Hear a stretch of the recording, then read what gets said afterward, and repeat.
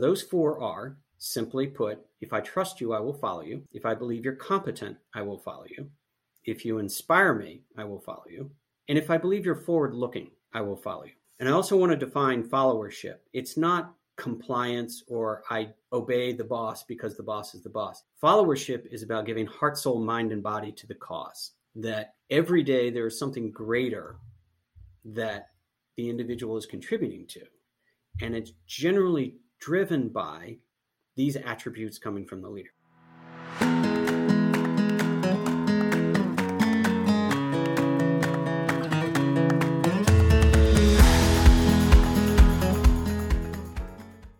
In her book, Conversational Intelligence, Judith Glaser wrote, "To get to the next level of greatness depends on the quality of our culture, which depends on the quality of our relationships, which depends on the quality of our conversations. Everything happens through conversations." Welcome to Conversations, powered by Quantuvos.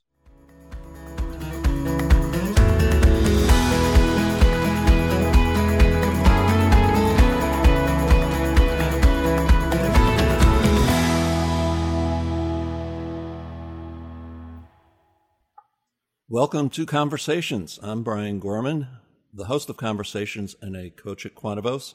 And with me is David Keating, another Quantuvos coach. Welcome, David. Thanks, Brian. Great to be here.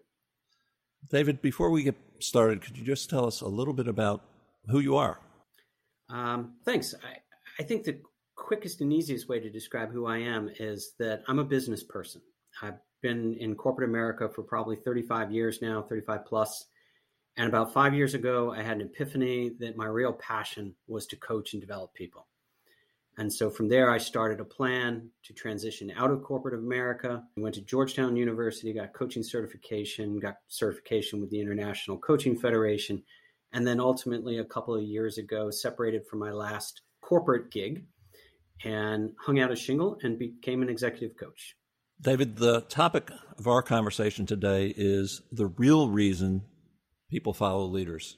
What attracted you to focus on this topic? I love this topic because after 3.5 decades of leadership fads, I got exposed to the work of these two individuals, Kouzes and Posner, and found that they were approaching the whole topic of leadership fundamentally differently than anything that I had seen in the prior 3 decades. And when that happened, it awakened my mind that there is probably a more powerful way to look at this issue of leadership. Like you can Google the word leadership and you will get more than 5 billion responses. So why amongst the 5 billion is the work of these guys different? And that's what struck me, that they had several fundamental differences and that they gave the best explanation for why people follow a leader versus anything else that I had seen in the past. Is there a short answer to that question? Actually, there is. That's the beauty of their work. It is both sublime and it is simple. And what they did was they did not look at successful leaders and put them under a microscope. Instead, they went out and they interviewed over 100,000 people around the globe, and they asked one question: why do you follow? And from that, they found 4 basic themes that boil down to core human behavior. The reason I posit that they found core human behavior is that regardless of whether or not you were born in Singapore, Moscow, Sao Paulo, New York, same 4 reasons that people follow a leader. The only difference between socialist societies and capitalist societies is the ordering of the 4. So those 4 are, simply put, if I trust you, I will follow you. If I believe you're competent, I will follow you. If you inspire me, I will follow you. And if I believe you're forward-looking, I will follow you. And I also want to define followership. It's not compliance or I obey the boss because the boss is the boss. Followership is about giving heart, soul, mind, and body to the cause. That every day there is something greater that the individual is contributing to. And it's generally driven by these attributes coming from the leader. One of the things that really impresses me is that this is about true leadership. This isn't about being in a leadership position where I'm following you because of your authority over me, your control over my paycheck or my bonus or what assignments I get or anything else. This is really about true leadership. And you can't be a true leader if you have no followers. And you can be a true leader at any level, in any position in the organization. Without a doubt. What I also like about their work is that they translate what appear to be very obvious answers into specific management leadership behaviors. And so they focus on the behavior. They do not focus on what the leader happens to be feeling. So for example, if we take the third pillar, which is inspiration, many of my clients will come to me and say, I can't be an inspirational. I don't feel inspirational. I'm not a cheerleader. I don't do these kinds of things. I don't even like to talk in public. But what these two guys found was that inspiration really has to do with creating opportunity for people on your team or around you if you don't have direct reports, allowing the other person to be the hero of the story, providing resources for them along the way, and then celebrating the heck out of their success when it happens. That is what actually inspires people in the business world. One of the things that I really like about this conversation and the framework that you're putting on it is I'm familiar with their work. I don't know it the way you know it, and yet I can align how I coach and work with my clients right with what you're talking about. So one of the founding questions for my work with clients is, what makes your heart sing? What are you passionate about? What gets you up and excited about coming to work in the morning? And then, as a leader, I'm going to ask you the same question about the people who work for you. And most leaders can answer the question for themselves, but knowing, if you worked for me, David, knowing what you get excited about, what you want to come to work for, I can align your responsibilities with your passion, and that inspires you. It's very interesting. A while back, I was working with a client and asked him this question and then asked him the same question about his employees. And he said, I guess I'll have to go find out. And he came back into the next coaching session. He said, I almost lost my best employee because the day before our last coaching session, I assigned that person a customer relationship responsibility for our function. And then I went and asked the question, and they said, I hate working with people. Put me in a closet with spreadsheets and I'll be happy all day. So knowing what inspires the people who work for you is such a key part of being a successful leader. How about some of the other pillars here? Yes, so that's pillar number 3. And I'm going in order of the priority in the Western portion of the world. In the Eastern portion of the world, inspiration tends to be number 1. So in the Western part of the world, trust is number 1. And the first piece of this is that people go, well, I'm an honest person. Well, of course, folks trust me at the office. But what these two gentlemen have done was they've broken down the actual behaviors that invoke trust. So it's not about whether or not Brian is an honest guy. Brian could be a very honest guy, but not be able to engender the feeling of trust. So simple examples. We say people are our most important resource. But what is the one meeting we push off every week? Our one-on-one checkpoint.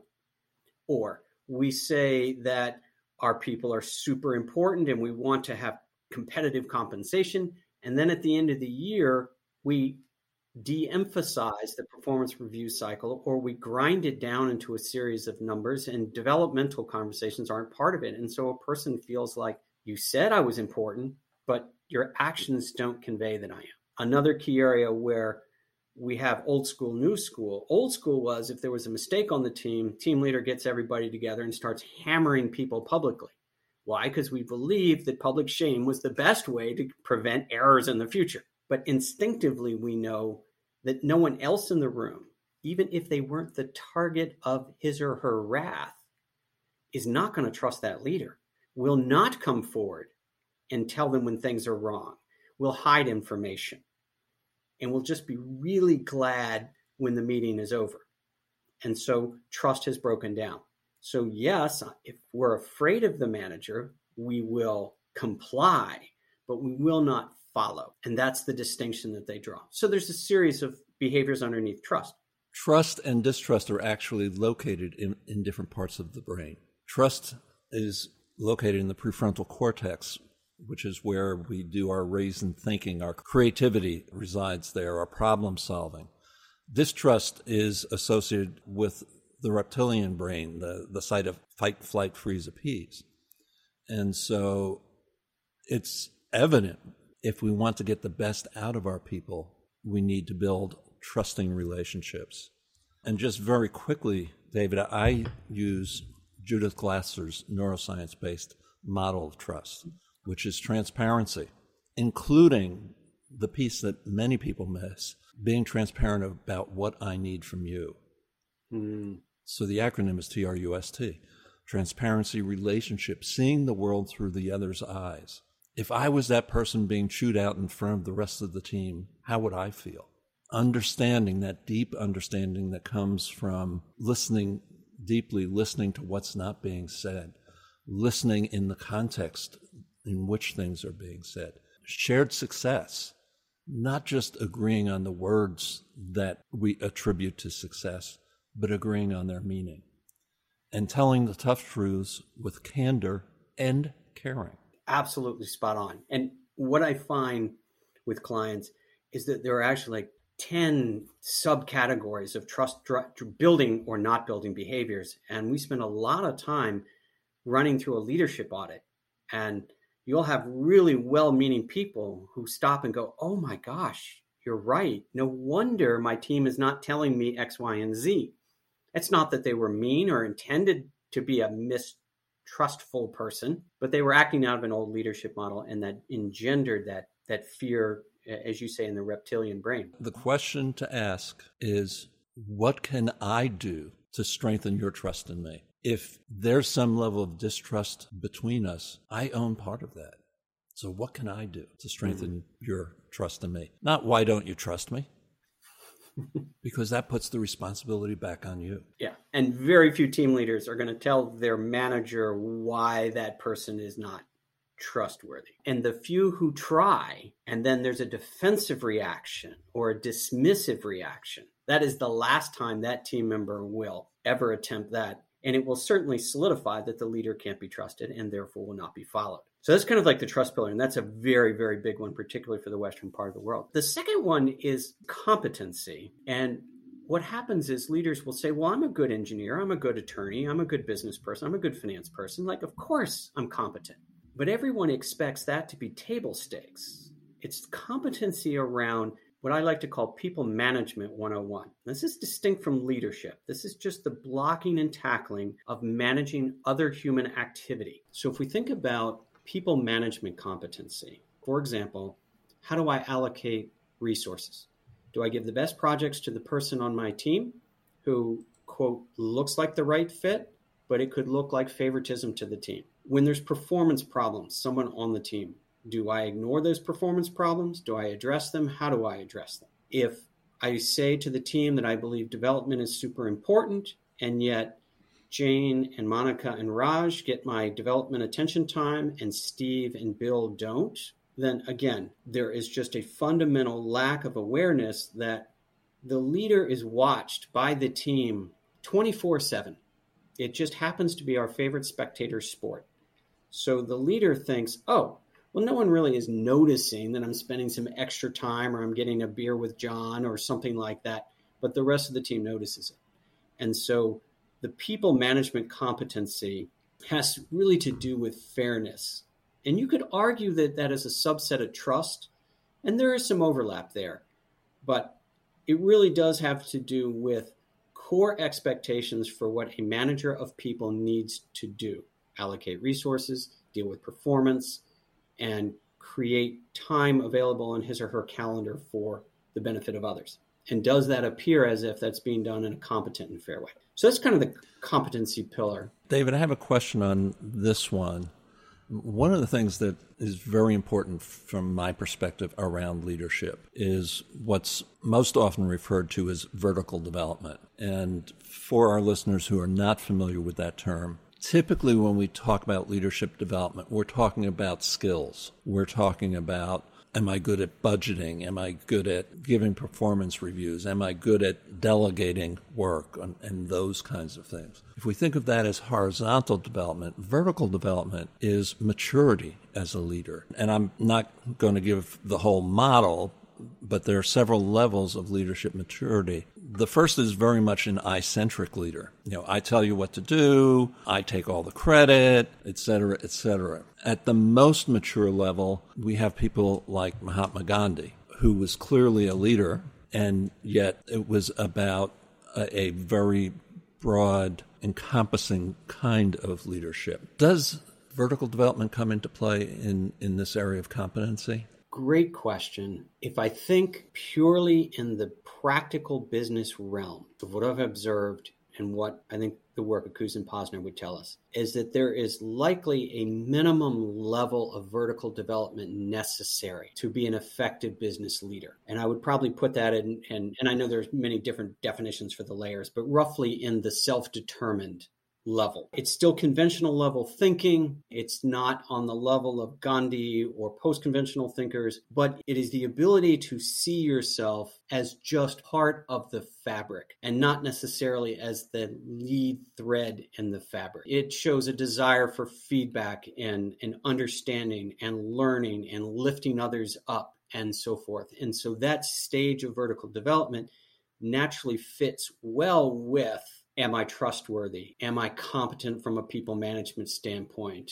Am I inspirational? All of those are going to be others-focused elements of that vertical development. The last one we haven't talked about yet is the idea of forward-looking. And I don't know, I think you can still be on the lower rungs of vertical development and be a forward-looking person because it's more of a technical skill. However, if you're really good at forward-looking and you fail on the other three pillars, it's really unlikely that someone is going to wholeheartedly follow you. They might say, hey, this person's a really good strategist, but that does not mean that they will trust you and follow you into the unknown. So if we think about both sides of the globe, both sides put forward looking as the bottom driver. It's essential. And I think it goes back to what happens in our reptilian brain. Nonetheless, it's a part of the pillars. But if that's the only pillar you've got, I don't think anybody follows you.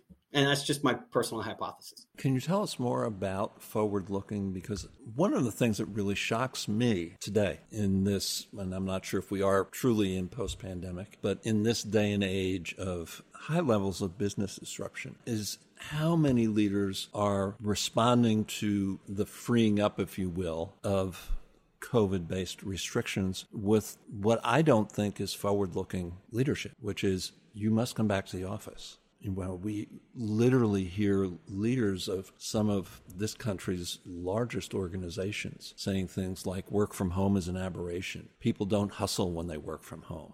I don't care if people don't like to commute. I want to see them here to know that they're working, as if we're working because we're in the office. So what is true looking forward in the eyes of this model? Yes, there are a lot of missed opportunities post-pandemic. Those, I think, fall in people management competency misses as opposed to forward-looking misses. Now, you could say, what is the future of work? And that's fine. That is a very forward-looking category. But one of the fundamentals of people management is that people own what they create. So if they have a say in how they work, where they work, when they work, and so forth, you will gain tremendous productivity from that. Nonetheless, there is an element of forward-looking. So pure forward-looking is business strategy. Where is the market moving? Where is consumer demand moving? Where is supply chain moving? What are the things that will wipe out our business? That's sort of in the realm of that C-1, the C-suite level and so forth. And a lot of leaders don't really get access to that. But any given leader of a team can be very effective in forward looking if they sit down with their team and they say, hey guys, let's look at the next 90 days. What have we got? We've got the holidays coming up. We've got year-end close coming up. We got year-end quotas. Where are all of the constraints? How do we want to interact with each other? What are the goals we want to accomplish together over the next 90 days? And how do we make sure we all have very happy holidays. And like nobody is caught here on the eve of their favorite holiday having to be at the office because we did not plan ahead. So even if a leader doesn't have the ability